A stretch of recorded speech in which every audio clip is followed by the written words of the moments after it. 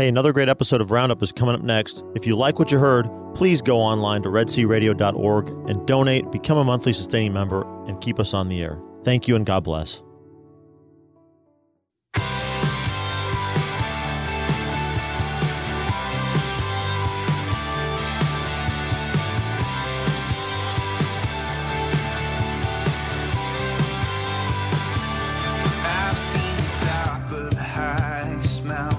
Good morning and welcome to Red Sea Roundup. I'm your host, Gene Wilhelm. Today is Wednesday, November 10th, 2021, and it is the feast of St. Leo the Great. And I usually have a saint who is a little bit off the wall as far as who they are, some of the minor saints. I chose St. Leo the Great for two reasons. Mainly for two, because my father was Leo and my middle name is Leo. So, and Gene, you're great. Thank you very much, Dennis. And Dennis is here with me today. Howdy, everybody. And we're going to have some fun today. My guest later today is going to be Kevin Wells. For those of you in the Bryan College Station area, Kevin is going to be giving a Men's Day or Morning of Reflection here on December the 4th. And in the afternoon, he's going to be giving a Woman's Afternoon of Reflection at St. Joseph's Catholic Church in Bryan. And for more information, you can call 979-777-8453. That's 979-777-8453 if you want more information on that. But we'll be talking about that during the program. So I thank you very much for listening today. Now let's talk a little bit about St. Leo. St. Leo died on November 10th, 461. And he's the first pope who was ever called the Great. He started out his religious life as a deacon, and he served under the Pope Celestine I, and he was widely respected. And he was somebody who went out and for Pope Celestine to resolve disputes. And he was, when Pope Sixtus III died, Leo was elected. Was visiting Rome at the request of the emperor, and he was elected pope unanimously, and they brought him back. And couple of the big things that he really did was that he fought tirelessly for the unity of the church and its faith, and he was also an opponent of the numerous heresies that came about in that period of time. He's also a great defender of Orthodox teaching. And here's a little-known fact, that he is the one who led the charge against Attila the Hun when the barbarians came to take Italy. And he focused heavily on his pastoral care, and he was declared a doctor of the church in 1754. And if that's not enough, there's another St. Leo, St. Leo of Melun, and I can't tell you anything about him because I couldn't find anything on him. But it's Leo's day. It's a double Leo day. Double Leo. And we forgot to do the St. Joseph segment, didn't we? St. Leo, Leos pray for us. St. Leo's pray for us. St. Joseph, it's the year of St. Joseph, pray for us. Do you want to lead in that, Gene? Okay, I can do that. Okay. O blessed Joseph, faithful guardian of my Redeemer, Jesus Christ, protector of your chaste spouse, the Virgin Mother of God, I choose you this day to be my special patron and advocate, and I firmly resolve to honor you all the days of my life. Therefore, I humbly call on you to receive me as your adopted child, to instruct me in every doubt, to comfort me in every affliction, to obtain from me all the knowledge and love of the Sacred Heart of Jesus, and finally to defend and protect me at the hour of my death. Amen. Amen. I don't have a lot to say about that, but this Men's Day of Reflection is the title of it is How to Be a Modern Day St. Joseph. So those of you who want to hear more about St. Joseph and the Year of the Family, I would invite you to come. It's going to be at Santa Teresa Church in Bryan. The men's is at St. Teresa's. Santa Teresa. Santa Teresa. And then St. Joseph is the women's. Yeah, and then the title of the women's is The Women We Need to Nourish the Church. There you go. And we'll begin. The Men's Day will begin with Mass at 8 o'clock, and it'll end at noon with Mike Bonin, who is a frequent guest here on Red Sea Radio, said that they found a rosary to St. Joseph. So we'll be praying a rosary to St. Joseph at noon. Nice. And then I guess Kevin is going to go past McDonald's, get something to eat, and go over to St. Joseph Parish. Well, we're a non-commercial educational nonprofit station, so he has to choose. We cannot ask him or tell him. No, I wouldn't tell him where to go to eat. But yeah, anyway, it's going to be a tight schedule. I don't know if I would choose to go there, but Well, we Dennis, can't say anything either way, here nor there, I guess. Dennis, you got some updates for us with Red Sea Radio? Well, you'd mentioned Joseph, and it's the year of St. Joseph, as we said already, and we've got a benefit dinner or two, coming up in the next day or two, and they're very Josephite themed. The theme of our benefit dinners is Cheers to Joseph. And Wow. so if you've listened to the Catholic Man Show that we've had on for about a year now, they say cheers to Jesus. And they patterned that after Pope Benedict when he, I think, was given a beer. And he basically said, we're on the Lord's team, the winning side. So raise your glass. And that's when he drank a beer and cheers to Jesus. And I would expect that of a German pope. yeah, it was great. So they patterned that on their show, and we're going to have a Cheers to Joseph event. And so it's going to be a really fun evening. We've got maybe one table available, which is only 8 people that we can squeeze into our benefit dinner here. And the same at Waco. We are at a packed capacity, so we're very excited. Now, if somebody gets excited about this benefit dinner after listening today, yes, what do they need to do to secure a table? Go to redsearadio.org, and if you can't get a full table and sponsor a full table, you can get a individual seating is still available as well. And that's $25 a seat for an individual. It is. So redsearadio.org. We've got great meals at both locations. We've got Italian meal, kind of in the history and tradition of St. Anthony's here. We've got some St. Anthony's blood doing our catering, and it's going to be a choice of chicken Alfredo or spaghetti and meatballs, and they're both good. Thaddeus and I tasted them both, and my gosh, they were really... It doesn't show. No, you're not looking. That's why. Very, very good. And we've got some local kolaches that are award-winning, and I know it doesn't match the Italian, but who the heck cares? Well, it's a universal church. It's good. It's going to be good. And we've got lots to drink, lots of fellowship. Oh my gosh, it's going to be a lot of fun. Tomorrow night it starts at 6. The doors open at 6. The event starts at 7 and goes till 9. We're going to have a great presentation from the guys from the Catholic Man Show, as I was saying. And that's at the Brazos Center, which is behind the Target store in Bryan. Yes, it's right off Highway 6. Briarcrest and Highway 6. Correct. And so Adam Minahan and David Niles are 2 just incredible show hosts, incredible guys that we met at Bishop David Conderla's ordination way back when he was ordained a bishop. And, it's just going to be a rip-roaring good time. I'm looking very much forward to it, to raise my glass and give cheers to Joseph. And then the next night, Friday night, is going to be at the Knights of Columbus Hall in West. Same guys, same theme, but different just food. A different crowd, different food. We're going to have some more Americana roast beef and green beans and potatoes, and it's going to be really good. Mm-hmm.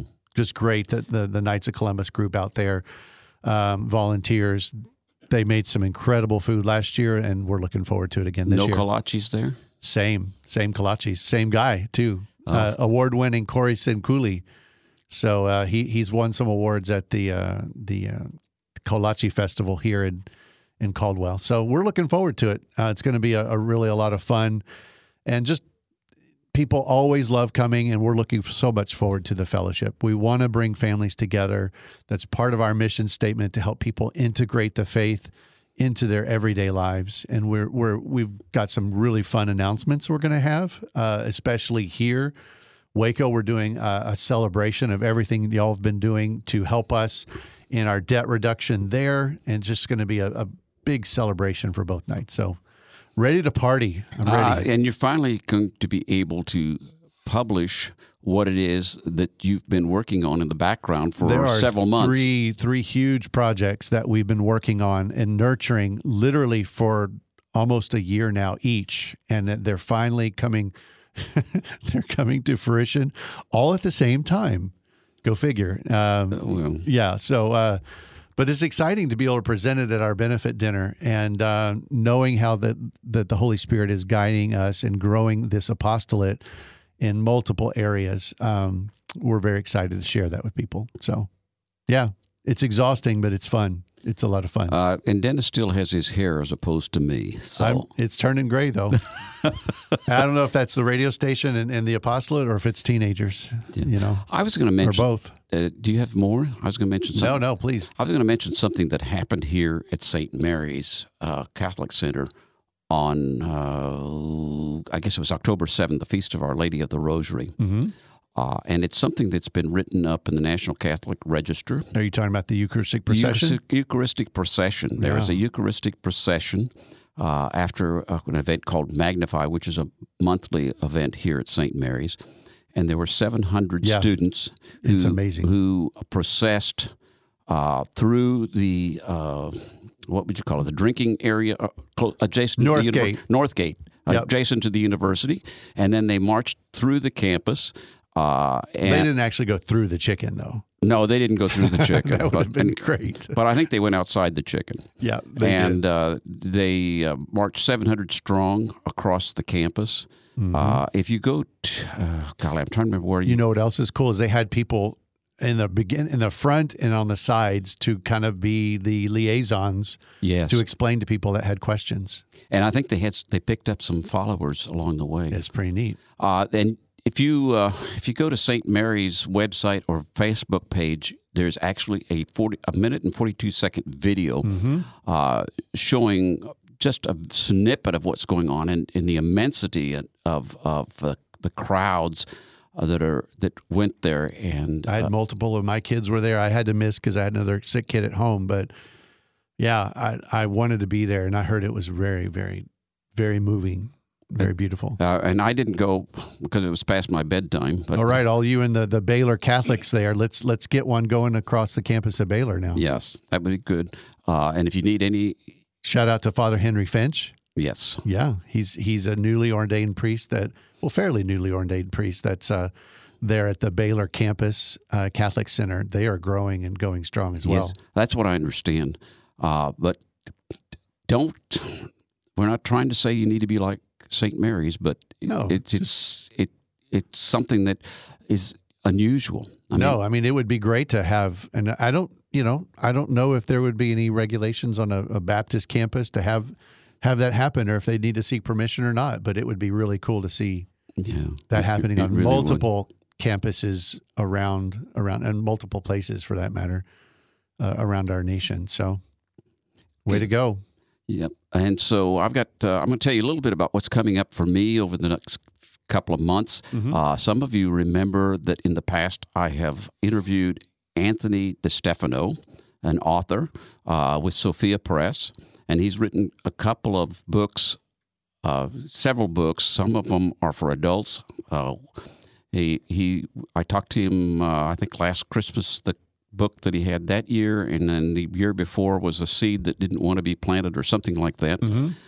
He's got 2 new children's books out that I have a copy to look at, which I haven't had a chance to do yet. But they are excellent. I mean, I know they're excellent because I've seen. Because you got a month now to read a children's book. I know, but it's a children's book, and I have to get myself in the. And so I'm going to be interviewing him and give you an opportunity to hear a little bit about it. And if you have children or grandchildren that Awesome. would benefit by that, we'll give you some information there. I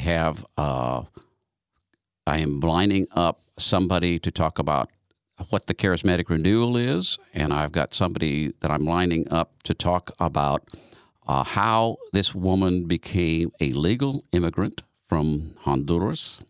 Lots of good stuff to come. But who do we have in the next segment, Gene? Well, you got Kevin Wells in the next segment. Okay, so and that's he's a man that made a transition from a sportscaster to an author, Catholic author. He's sort of a Catholic Mitch Albom.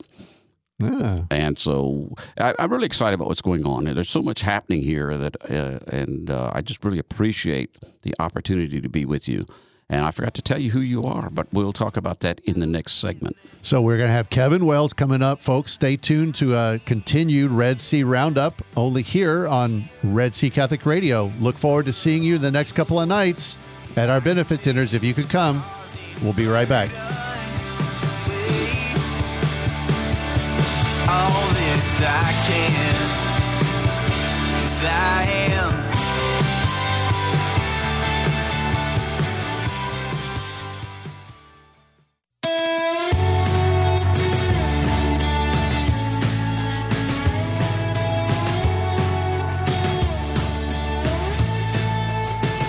I was dead in the grave. Good morning. Again, this is Gene Wilhelm, your host for Red Sea Roundup. I'm so glad you're with us today. I know those of you in Palestine are not able to hear us. You can, if you're streaming, tell your friends to stream because we're having some technical difficulties out in Palestine. But you may be listening on KEDC 88.5 FM in the Brazos Valley or KYAR 98.3 FM in Central Texas. And if you want to stream us, you can do that by going to redsearadio.org, or you can use the Red Sea Radio app to be able to stream us. And if you miss today or you hear something today that you want somebody else to listen to it will be repeated at 9 o'clock Central Time on Saturday morning.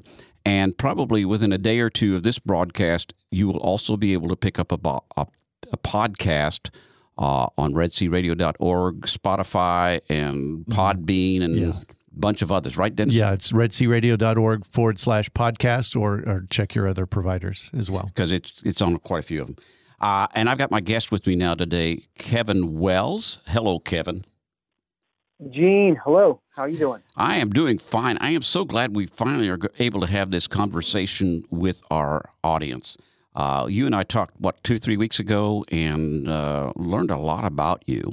And your life is a little unusual. I only know of one other person that had some of what's going on in your life, and he did it from a secular perspective rather than from a Catholic perspective. And that would be Mitch Albom, the author of Tuesdays with Morrie. So why don't you tell us a little bit about your background? Yeah, I actually used to sit in the same press boxes with Mitch Albom back when he was a columnist for the Detroit Free Press. He used to cover the Tigers and the Lions. And so back there in the 90s, he would he'd be sort of in the visitor section while I was in the home section of the press box. But, I was a professional sports writer for, I guess, 10 years and ended up covering sort of a goal, a dream of mine. That was Major League Baseball. I always covered, I played baseball for years as a child and in high school, and all my 5 brothers played high school baseball, and we just loved the game. And I like to write. So it was always a goal of mine sort of throughout the years to be able to marry the two. I ended up becoming the Tampa Bay Rays first ever beat writer when they became a franchise back in, I guess it was 98 with the Diamondbacks. So yeah, I did that, and man, life was pretty good back then. Still is, but life was really, really fun back then. So how did you get into that? You weren't from the Orlando area originally, were you? No. I'm from Maryland, the Washington D.C. area, and so you went after graduating. You went through the. Were you old enough to go through the transition when the Senators became the Texas Rangers? No. That was my dad. No, yeah, right. Yeah, I'm younger than that, but you went through the other transition. I did. When the new Senators went, I don't remember who the new Senators became, and then you got the Nationals. Right, the Expos became the Nationals. I was there for that. That was about 12, 13 years ago or something like that. The Washington Post and Baltimore Sun told me after graduating college that they were not going to hire me unless I got daily newspaper experience. So I took a trip and ended up in Florida. I didn't know anybody. I didn't know, but I got a job at a small daily down there, and the goal was to get with a major daily and to cover a major sport, and eventually get back to either the Washington Post or the Sun. So that's kind of how it worked. That's how I ended up in Florida.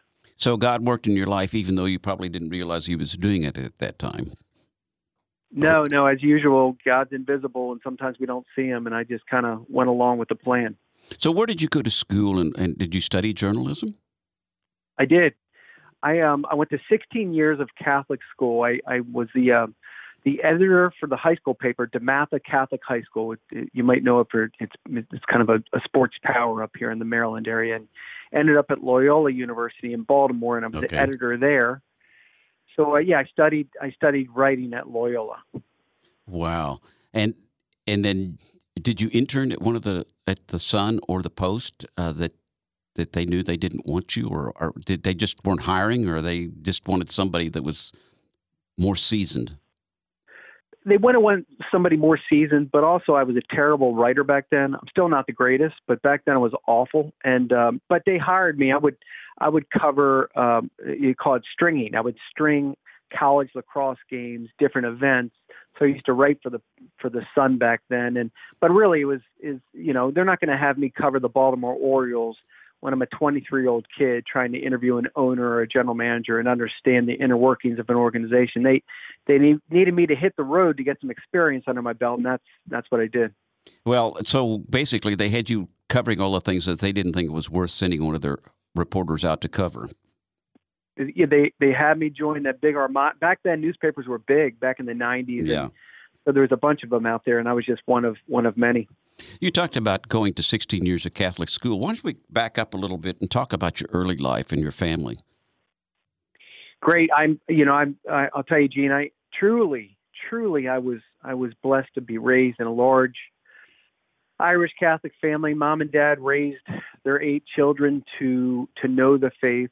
They didn't trust, in a certain sense, even then, they didn't trust that it would just be the Sisters of St. Joseph in the classrooms or even the priests to form us and catechize us. They knew it was their job. So they, they didn't shove it down our throats, but they sort of led us in piecemeal fashion to how the faith could help us, assist us, aid our souls. And we were a family that prayed the rosary. And I think oftentimes my dad will ask me, Kevin, why do you think we're all still Catholic? Why do you think all my grandchildren are still Catholic? And I always sort of go back to the rosary. We were a family that prayed the rosary back in the 70s, 80s, and 90s. And I think Mary, in a certain sense, had always sort of maternally guided us and protected us. And so we're all the Wells family is still practicing the faith to this day. And I think for some reason, mysteriously, Mary is the catalyst. Well, and tying in with what you're going to talk about when you're here, you're going to be talking about being a modern-day Joseph. Your father was basically a modern-day Joseph, was he not? He was. He knew he was the patriarch of the family. He was the priest of the family, as Joseph was a protector of the Holy Church, and he was truly the provider for Jesus and Mary. He was the model, and he was the pillar. My dad was too. My dad. I think men used to know, generation after generation, men knew that they needed to offer themselves as a sacrifice, whether it was taking on a second job or eating less during the Depression, or just offering themselves fully, almost like an icon of Jesus on the cross, who bled out, who sacrificed out of love. My dad knew, hey man, I come last. My wife Judy and my kids, they come first. So he just offered himself as a sacrifice. But he also knew that if he was just work and sacrifice, it was no good unless he introduced the Catholic faith. So he was the one of the men, and there tend to be few of us who are able to integrate their whole lives as a whole rather than compartmentalize it.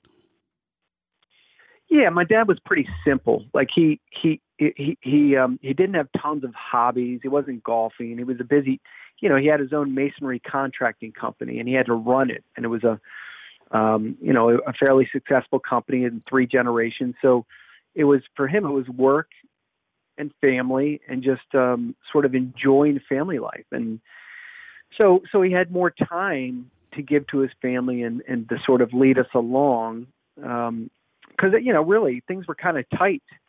Let's keep things tight. Let's keep things within bounds. If we're going to walk the narrow road as a family, then I can't be all over the place. It's got to be kind of a presence in the family room or at the dining room table or whatever. So he made it sort of simple for himself to be able to do what he did. I'm sure that in that business, you had the opportunity to participate in the business at some point in time in your life. Oh, many, many, many years. Oh, yeah. It's a hard life. Commercial masonry contracting in the Washington, D.C. area. I mean, there's cranes everywhere going up, and I was part of that. I was making the mortar as a kid. I was carrying the brick, the cinder blocks, erecting scaffold, taking it down. And then later on, I got involved and became the vice president. And it's hard work. It's 6 days a week, every week of the year. It's 60, 70-hour weeks. So it's good, healthy work, but it demands a backbone. Well, and that means that it has the potential of taking time away from the family, and that the time that you have with the family is just that much more important. Well, that's it. I mean, he was pretty smart. He realized if he was going to send all his kids to Catholic schools, it was going to cost some money, so it was going to take maybe more hours. But those open hours that he had were going to be spent inside the house. You were telling me that it worked out well that for one of your brothers who really took to the family life and the Catholic traditions in your family. Yeah, that little brat ended up becoming a Catholic priest. And is that the baby of the family? No, he's not. He's a little brother, so I can call him a brat. Yeah, that's Father Dave Wells. He was probably the best of all the baseball players in our family. But yeah, he back at college, he went to the University of Maryland. He was in fraternity, and some of his buddies used to tell me, "Hey man, he's the only guy I knew who could have a few beers and pass out with a Bible on his chest." So true story. So yeah, he discerned in college, and now he's a pastor of an enormous parish in the Washington Archdiocese. Wow. But the rest of your family is still just as Catholic, correct? We're all practicing Catholics. I think we all understand what grave sin is, what mortal sin is. We're all clown shows. We all sin. We all make mistakes. But yeah, we try and oblige what the Catholic Church espouses. We were all raised in schools that taught the faith, and Mom and Dad were great models. So yeah, we're all on that road. We're all on that journey, that pilgrimage, trying to get to heaven. And it sounds too as though your parents really sacrificed to get 8 children through Catholic schools. Yeah, I think it's over 100 combined years of Catholic schooling Dad paid for, and Mom was always at home, grinding away, making all the sandwiches and lunches and cleaning and fortifying us. Mom, I think it's Mom's presence, her prayerful presence, that really kind of got us through. She sort of had that Marian way to her, where she kind of pondered things, was quiet, but she was always, this is the key, if there's any moms out there listening, Mom was always in the room. You didn't often notice her, but she was always in the family room as the boys were watching the Baltimore Orioles or just kind of hanging out talking. Mom was always there, and I think we all knew that she was there because she knew that we needed her presence. So I think Mom was really another backbone behind it all. It's the husband and the wife working together that you're talking about. Oh yeah, it doesn't work. I mean, it just does not work. It works, I guess, but it becomes almost not seamless, but the machine is greased a little better when Mom and Dad are in concert working together. Did the example that your parents give you make it easier for you to be a husband and father? Yeah, they laid out the blueprint. They were the textbook. Mom and Dad didn't do everything perfect, of course, but they showed me at least the patchwork responsibility of what a mom and dad do together to raise a family. So, all the time I've looked back and I'm like, hey man, what do I do here? Oh, well, Dad did it this way, or oh, Mom loved this way. So my wife, Krista, and I, we're sort in a certain way, I'm a spiritual heirloom of Mom and Dad. Mm-hmm. And I try and pass off some of that to my kids, and hopefully they'll pass it on to theirs as well. The other thing that strikes me in talking about your early family life is that your parents were able to help the family balance religion, work, sports, school, whereas your parents weren't baseball parents. Like there are some parents that are either baseball or soccer parents that's the whole life of the child. Yeah, that's demonic. I mean, it really hurts the kid in the long run. It hurts mom and dad. That helicoptering. Sometimes, Gene, I think that parents helicopter every single aspect of their child's life except their soul. They forget to helicopter the soul.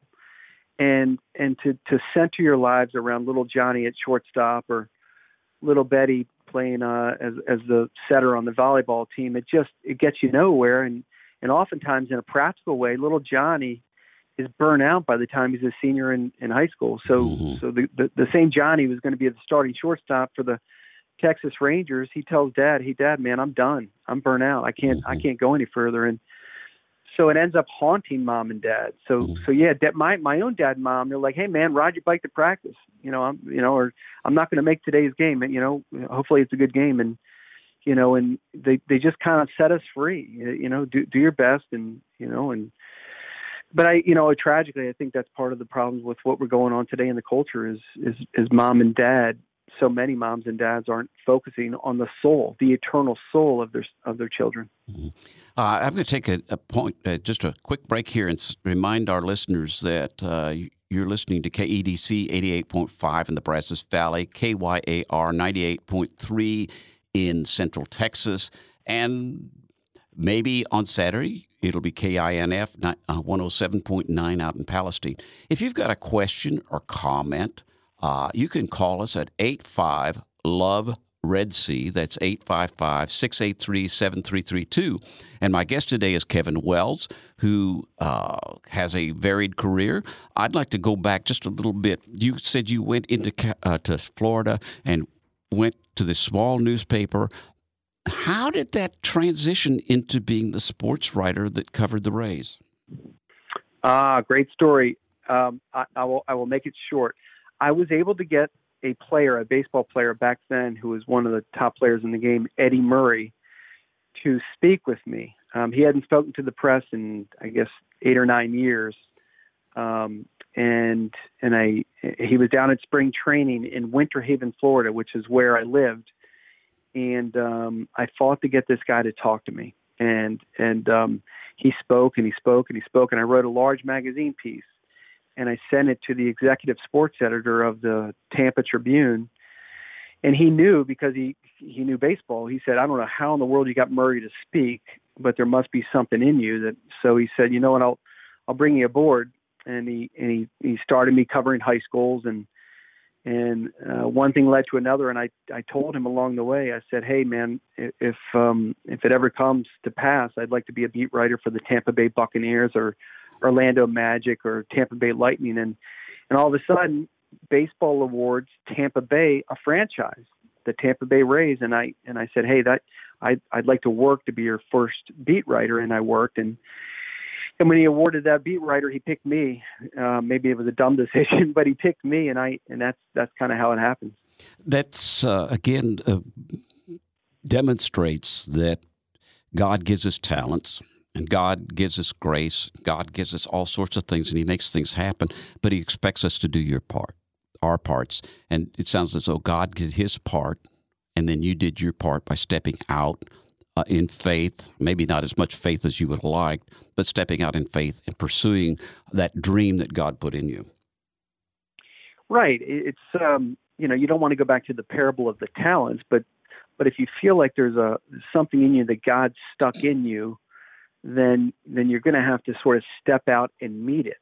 And even if it's kind of hazy and cloudy and nebulous, you don't really know if it's real or not, but you sense it is, then if you could just kind of sit on it and sort of act slothful, then you might be sort of straitjacketing or contracepting that very thing that God put in you. But you didn't get stuck in the career as a sports writer. You made a transition, didn't you? Would you talk a little bit about how you did that transition to the next phase of your life? Well, that's the big story there. So my wife and I met my wife, Krista, in Florida, and we were married. We wanted, like my family, we wanted a large Catholic family, and we realized shortly after marrying that we could have no children. God did not bless us that way.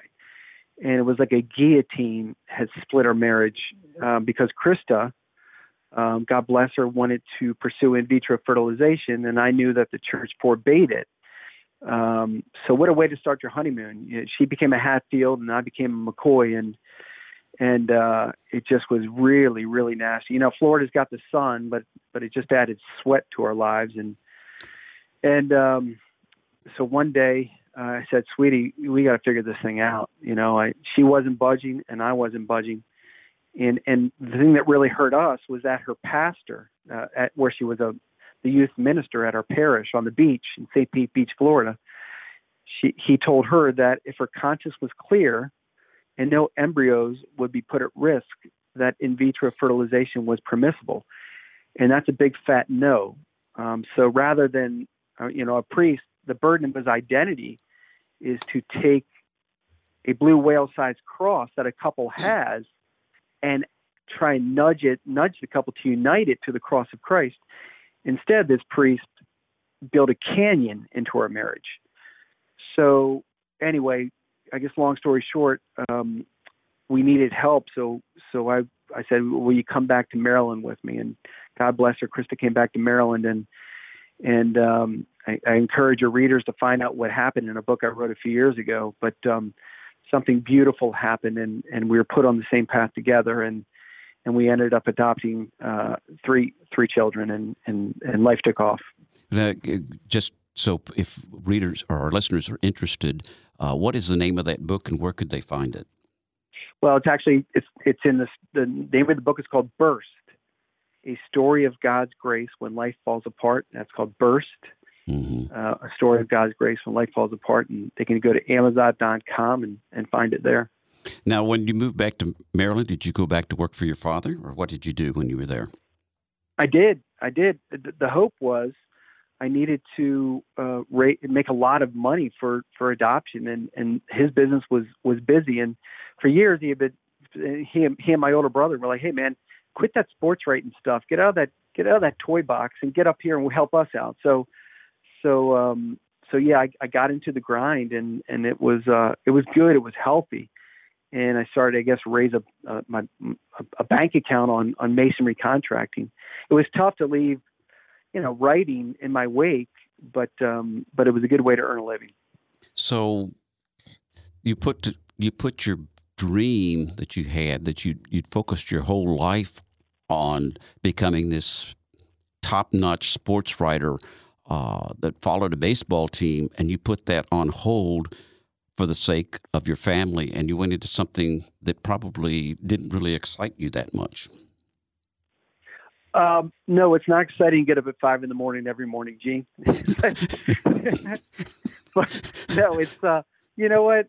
But that's what men do. We suck it up. We're like, what do we do? It's like I was saying earlier, a man used to always understand that he was last, as patriarch.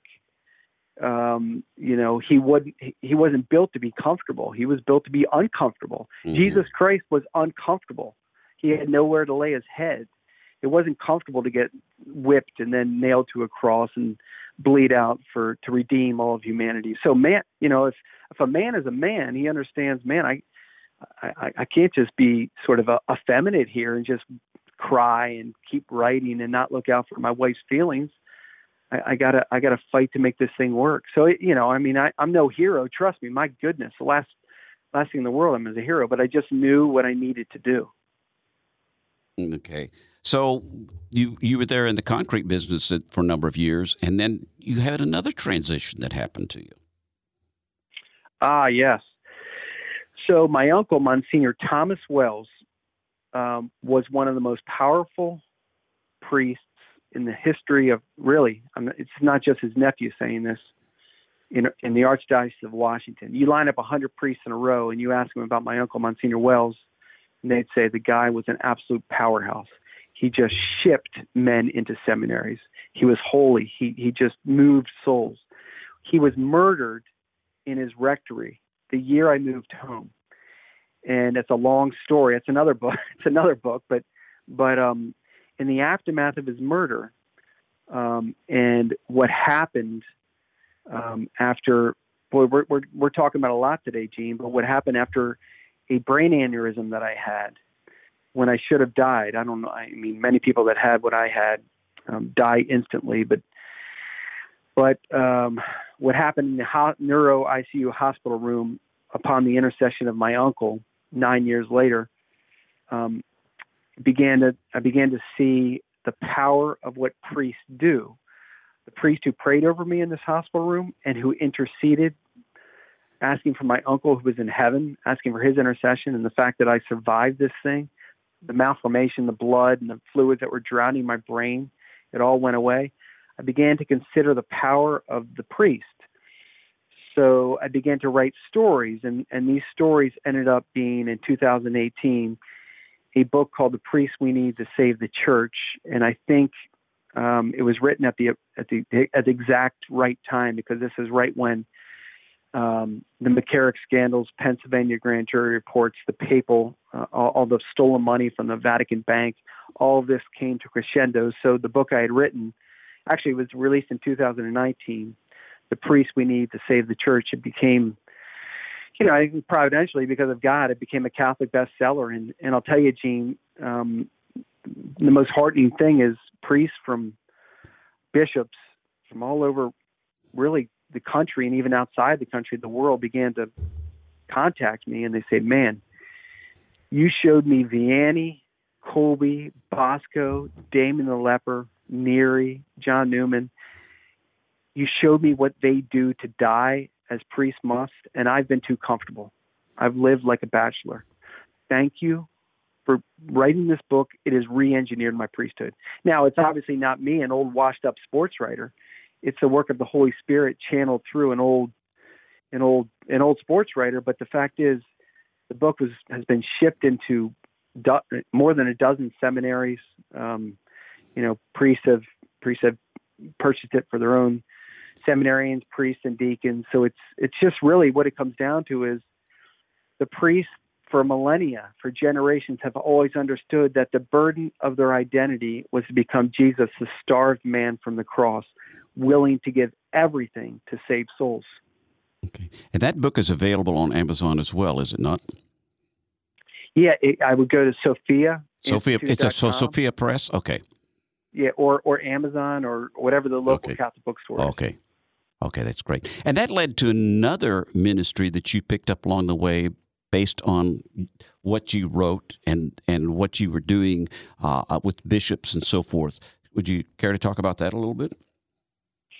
Well, so I guess in the aftermath of that book, I don't know why God does these things, but I was asked to give retreats to seminarians and men's groups and conferences and really throughout the country. And I'm like, why do they want an old sports writer to talk to them about the faith? But I was told over and over, no, we need members from the laity now to speak boldly, prophetically about the times in which we live.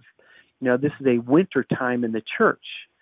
This is a time where we've seen shepherds abandon us. Many shepherds we starve. The ladies starve.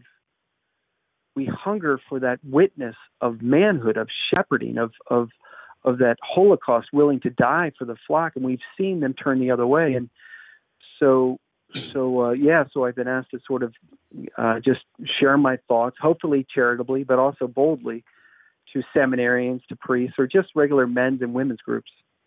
And you're also involved with a number of, I'm going to say, prominent lay and clergy that you've gotten to know. We talked about some of the relationships that you have built and people that you were on the podium with. Would you brag a little bit about that for us, please, even though I know you're humble? Well, I might have to hit up confession after this, Gene. I didn't know you made your guests go to confession after the interviews. Well, no, I really don't. But just so people understand the circles that you travel in, to lend even more credibility to what you're saying. Well, I think what happens is, Gene, you understand this, is that the shepherds that are willing to die, Bishop Strickland, Bishop Thomas Daly, Bishop Corleone over there in San Francisco, or even this a friend of mine. I don't want to mention his name.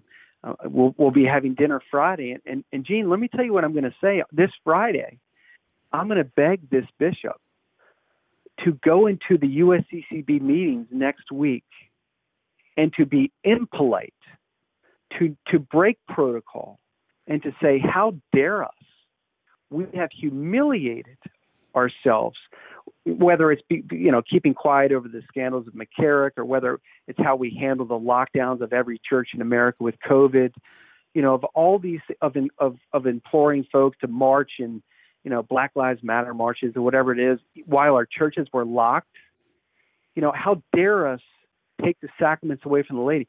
So I'm trying to encourage bishops to speak up for the lady that starves for the witness of the shepherd, and to do it live in concert in front of 250 other bishops in Baltimore next week, and say, we must return to a place of sanctity, grace, and strength. We must go back to Christ. We must lead this hemorrhaging Catholic Church back to the place that it knew when Jesus whispered it into the ears of Peter, that the post-Pentecost apostles knew when they were willing to die, but they would not stop sharing the faith because it was true and it was good and it was the resurrection. Well, we seem to be off the rails in 2021 today. So I'm trying to encourage priests and bishops to fight for us, to fight for you, Gene, to fight for me, and to fight for my children. Just to really be John the Baptist, to be prophetic, to lead us back to a place of grace. We've got about 10 minutes left, and I want to talk a little bit about the other book that you have that's currently available called, it's about Father Aloysius. So would you talk a little bit about Father Aloysius and that book, and then I want to talk a little bit about what you're going to be doing while you're here. I'm so glad you brought up that book, Gene. The name of the book is Priest and Beggar, The Heroic Life of Venerable Aloysius Schwartz. Ignatius Press published it in June. It's this man, Father Al, this man from Washington, D.C., born in the teeth of the Great Depression, did things that I've never, it's incomprehensible. It's astonishing. He essentially raised his hand in 1957 and said, I wanted to go to the worst place in the world. And at that time, it was post-war Korea. And one by one, he picked up the lepers, the tubercular, the unwed mothers, the orphan, and he just built hospitals, elementary schools, boys' towns, girls' towns, hospices, leprosariums, all over Korea. Then he did it in the Philippines. And as he was dying of ALS, he did it in Mexico. And in the course of all this, he literally saved hundreds of thousands of lives. I've been down to one of these girls' towns in Mexico, in Chalco, Mexico, where there's 3,300 girls that live there. These are the future Catholic missionaries because they are unafraid to go into universities, workplaces, or wherever to say, hey, look, man, I was Lazarus in the grave, and these sisters that Father Al founded, they took me into this girls' town or boys' town or wherever it might be, and I know the faith, and I'm going into this world that's pagan. A lot of this world is pagan now, and I want to show you through my actions and my words and my eyes, look into my eyes, what the Catholic faith is. So this priest, Father Al, in this book, Priest and Beggar, it's a biography, he is the skin on the bones of the priests we need to save the church. And he lived a life of absolute poverty, didn't he? He chose poverty. He essentially said, if Jesus was a poor man, if he lived hidden in Nazareth and he died a poor man, then I cannot say I'm a Catholic or a Christian or a priest if I too do not choose poverty. So I do think because he was the seed who died, who lived poor, that he was able to sort of build an incomprehensible harvest. Yeah, when we talked, I said that this is the third person that has been come up on a program that I'm doing, Father Emil Capon, Leonard LaRue, and now the Father Al, that's come out of this Korean conflict, basically, that God has been able to work powerfully through men in what we think is a very horrible war. Well, yeah, all the great saints, whether it's Charles Borromeo with the bubonic plague or, Joan of Arc. The great saints suffered, and we know the old Catholic cliche, but it's true. It's the blood of the martyrs that pushes the church forward, and Mm-hmm. so you have to step into chaos and devastation as Father Al did, and as Father Capon did, because if you don't step into the chaos and devastation, it's going to stay chaotic. It's going to stay devastating. So graces flow from that. We, in this book with Father Al, kind of gave you another transition in your life, too, that you're doing something a little bit different again because of your involvement in this, with writing this book for Father Al. Right. Well, are you speaking of my work for World Villages for Children? Yes. Yeah. So what happened is when I spent a month down there researching Father Al's life at Girlstown, I saw with my own eyes, these are the witnesses that will help to save our battered church right now, because they have been resurrected, these children. And there's over 20,000 today all throughout the world in 17 different boys' towns and girls' towns. And these are authentically Catholic boys' towns and girls' towns that are producing, every year they produce between 4,000 and 6,000 graduates, 18-year-old high school graduates. They're going into the world as engineers, architects, teachers, mechanics, whatever, lawyers, professional athletes, but they're going in as fully catechized Catholics. Not Branch Davidian Catholics, sort of silly and painted on, but resurrected Catholics who are unafraid. As Father Al was unafraid, and these Sisters of Mary who catechize them and teach them and love them are unafraid, these children go into the world unafraid. So now I work on behalf of them, just trying to get their message known. So I'll say it, Gene, please. It takes a lot of Wheaties and cornflakes and tennis shoes for 20,000 children. So go into worldvillages.org and look what these sisters are doing for these once bullied children. It's just, I don't know of a better story in the church today than what these sisters are doing and what Father Al created all those years ago. Now, I'm going to do another transition. Let's talk a little bit about what you're going to be doing when you're here in the Bryan College Station area. Well, is there any football games that weekend? I do not know. I'm so sorry.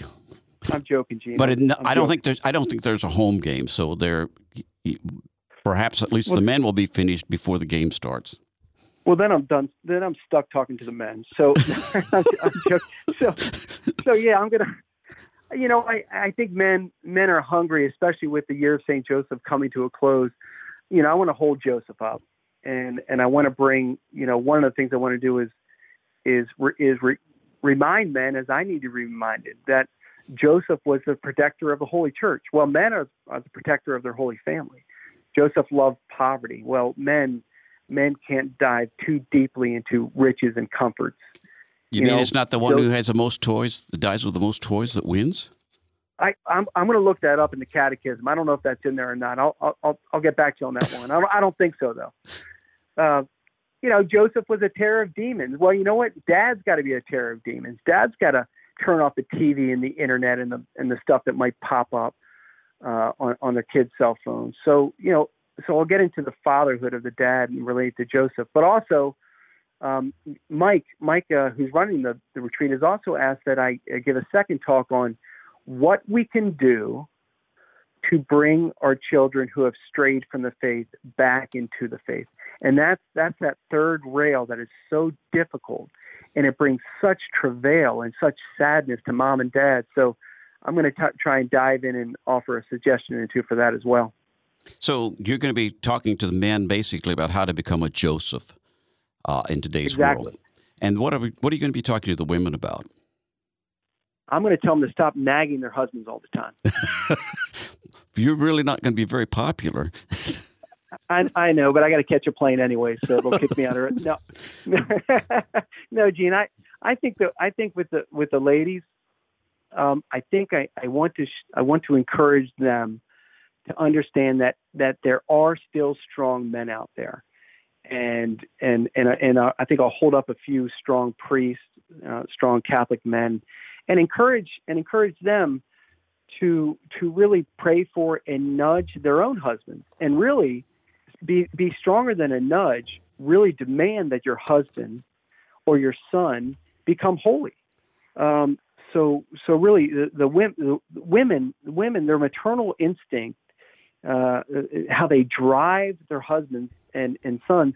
I think in this day and age, it's got to be stronger because our world needs strong men, and oftentimes men won't be strong until they get that nudge from their wife or their mother. Oh, yeah.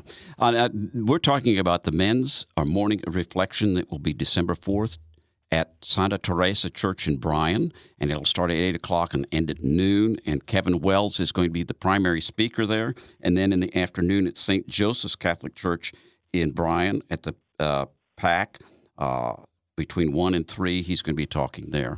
So, and if you want more information on that, you can call 979-777-8453. Gene, are both events free to attend? They are free to attend. I believe they will take a free will offering up at both of those to help cover expenses. Kevin, we got about a minute for you to tell me the last message you have for us. Well, I thank you, Gene. I do want to encourage your listener to go. Please, we need to see what a hero of the church looks like today. And Venerable Aloysius Schwartz, who is on the path of canonization, what he did, I contend, has never been done in the history of the world. And there's a lot of research that went into that.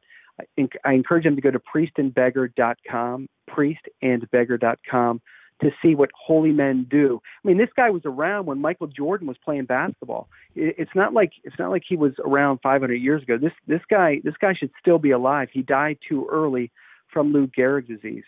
This man wanted to be the starved man from the cross, to give all, and he gave all, and he saved hundreds of thousands of bullied people. It's an astonishing story. Oh, Kevin, that's a great story. And how can people get a hold of you? I would go on to kevinwells.org if you're not sick of me yet. Okay. kevinwells.org, and you can find me there. Thank you so much, Kevin Wells, for being my guest today. And I'm going to remind all of our listeners that when you're choosing between the values of heaven and the values of earth, always round up.